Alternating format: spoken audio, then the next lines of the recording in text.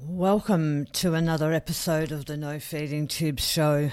I'm your host, Yvonne McLaren, and I'm here to help you live your best food life following or during head and neck cancer treatment. Thanks for listening. This is a lived experience that I'm sharing with you, and I think this journey is much better shared.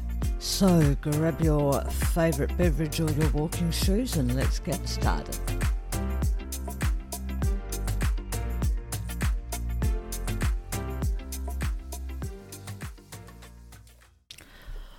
Welcome to episode 6 of the No Feeding Tubes show. I'm your host, Yvonne McLaren, and today I want to talk about how to expand your food repertoire following head and neck cancer treatment, or even post and during head and neck cancer treatment.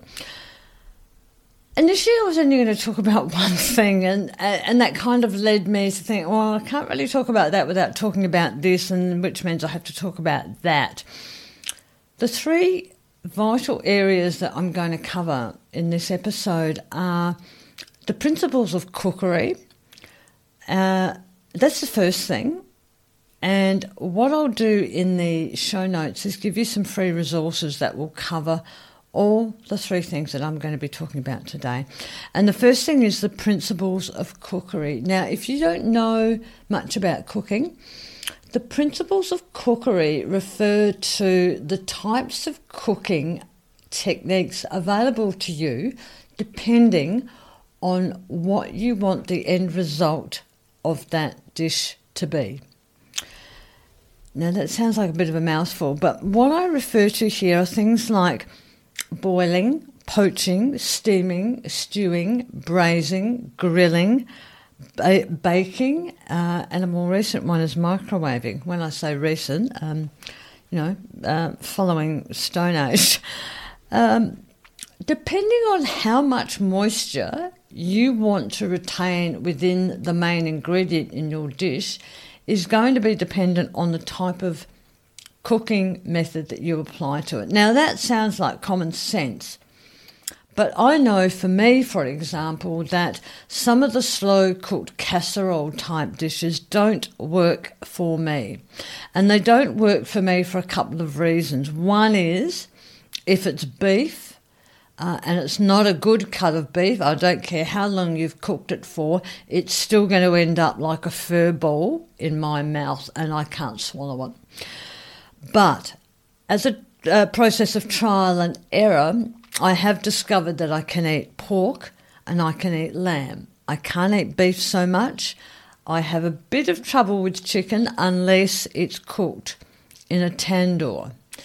And that's another cooking technique. It's kind of a bit of a mix between baking and broiling almost, with a lot of sauce. So it really is a trial and error process, but unless you know what the principles of cooking are, you can't experiment to work out what food might be available to you based on that cooking technique. So as I say, in those resources, I list all the principles of cookery and just gives very abbreviated versions or descriptions of what those principles are. The second thing that I found really useful to know is the 5 mother sources. Now, if you don't know what the 5 mother sources are, it's your lucky day, because I've also included those in the resources down the bottom, which you can access. If you click on the link there in the show notes, it will take you to a download page and you can have a look at what they are. But I'm going to tell you, bechamel is number 1. Hollandaise, velouté, Espanol and tomato. They're the 5. I'll say them again. Bechamel, Hollandaise, velouté, Espanol and tomato. Now, bechamel, you might be familiar with it. It's normally used in a bit of Greek cooking uses it. Lots of layered dishes, lasagna, things like that, has a cheesy bechamel sauce in it. Now, the bechamel basics are milk, flour and butter. you start adding flavour into those things, because one of the things I keep hearing is food fatigue. This doesn't taste good. Why can't I get flavour? And now it might be just because your taste buds have been shot because of radiation or chemotherapy or both. But it might also be because you're not layering flavour into your food, and that's what I want to show you how to do in this episode, or talk to you about how you can do that in this episode. You layer flavour into the foundations, into the basics, and if you know how to make your 5 mother sauces, then you're able to layer flavour into one or all of these sauces. And if it's bechamel, where you're making a lasagna, you would add things like cheese. And if you want a really strong, bitey cheese, you add in a parmesan along with a cheddar or a mozzarella. Hollandaise sauce, that's a butter and egg yolk sauce. You'd have that on your smoked salmon or your poached eggs. Velouté, that's a white stock with roux. An Espagnole is a brown stock with a roux. And tomato can be a concasse where there's no thickener, or you can have a tomato sauce which is thickened with a roux. And a roux, R-O-U-X, is a mixture of flour and butter cooked in a saucepan to which you add hot stock. And that brings me to the third thing that helps you is understanding and knowing your foundation cooking techniques. If you can make your own stock, you've gone a long way to ensuring that everything you make has a layer of flavour in it to which you can build. In the resources, I've added my personal chicken stock recipe and how to make it in a step-by-step process to the resource, so you can have a look at that. And it's a really easy one to start with, is a chicken stock, and that stock I tend to add to all my soups, my sauces. So if I was making a roux, I would add that chicken stock into that roux. So there you go, there's already one layer.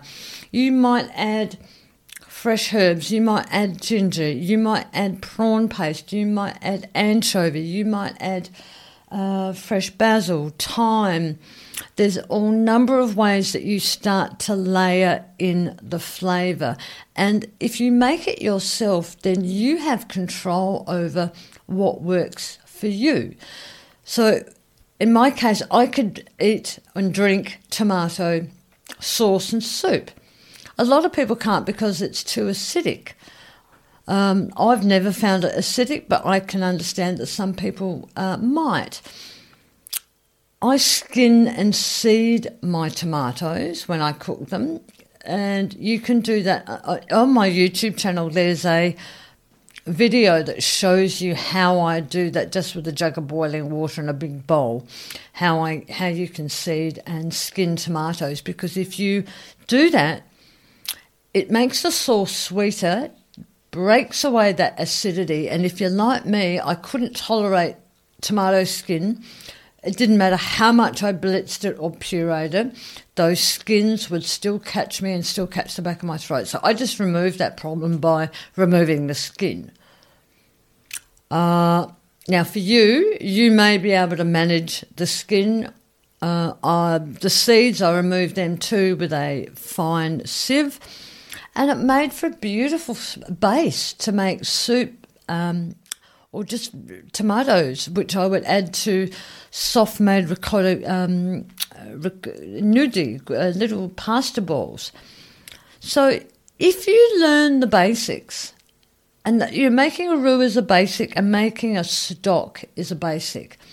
If you can learn those things and learn the 5 mother sauces, you have expanded your food repertoire, tenfold, really, because then you can work out which sauce is going to work for you. And for me, it was tomato sauce, to a lesser degree, a bechamel, and mostly I'd make a hollandaise or a béarnaise, which is an addition of some more herbs, and the tomato. That was my basic go-to, and I made it in batches and kept it in the freezer and used that to experiment with other foods.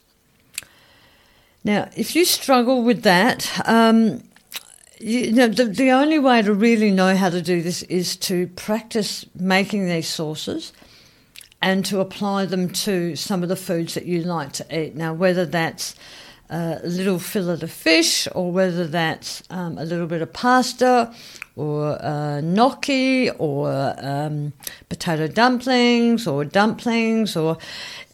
and because you make it means that you can control the fat, the oil, the salt, the chili, the no chili, the other flavours that you might like to add into it. And depending on what you're trying to do from a treatment and healing process, you may be wanting to try to maintain weight, put on weight. Things like a bechamel, for example, which is the milk, flour and butter, that has the base for a really calorific, dense sauce. So if you're trying to put on weight, that's a really good way to go.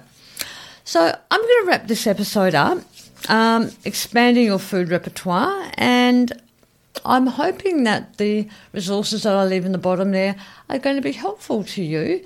And please leave a comment and let me know what sauce works for you. And if you want some more information, you can find my recipe book, Easy Follow, Easy Swallow, which is on Amazon.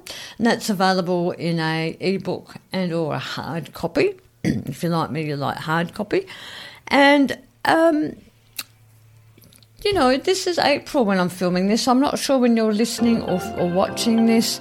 It's International Swallow Awareness Month, so I'm going to try and do something every few days to make sure that we work towards not only living our best food life, but also eating well generally. So until the next episode, do eat well, and I look forward to having you join me then. Thanks, everybody.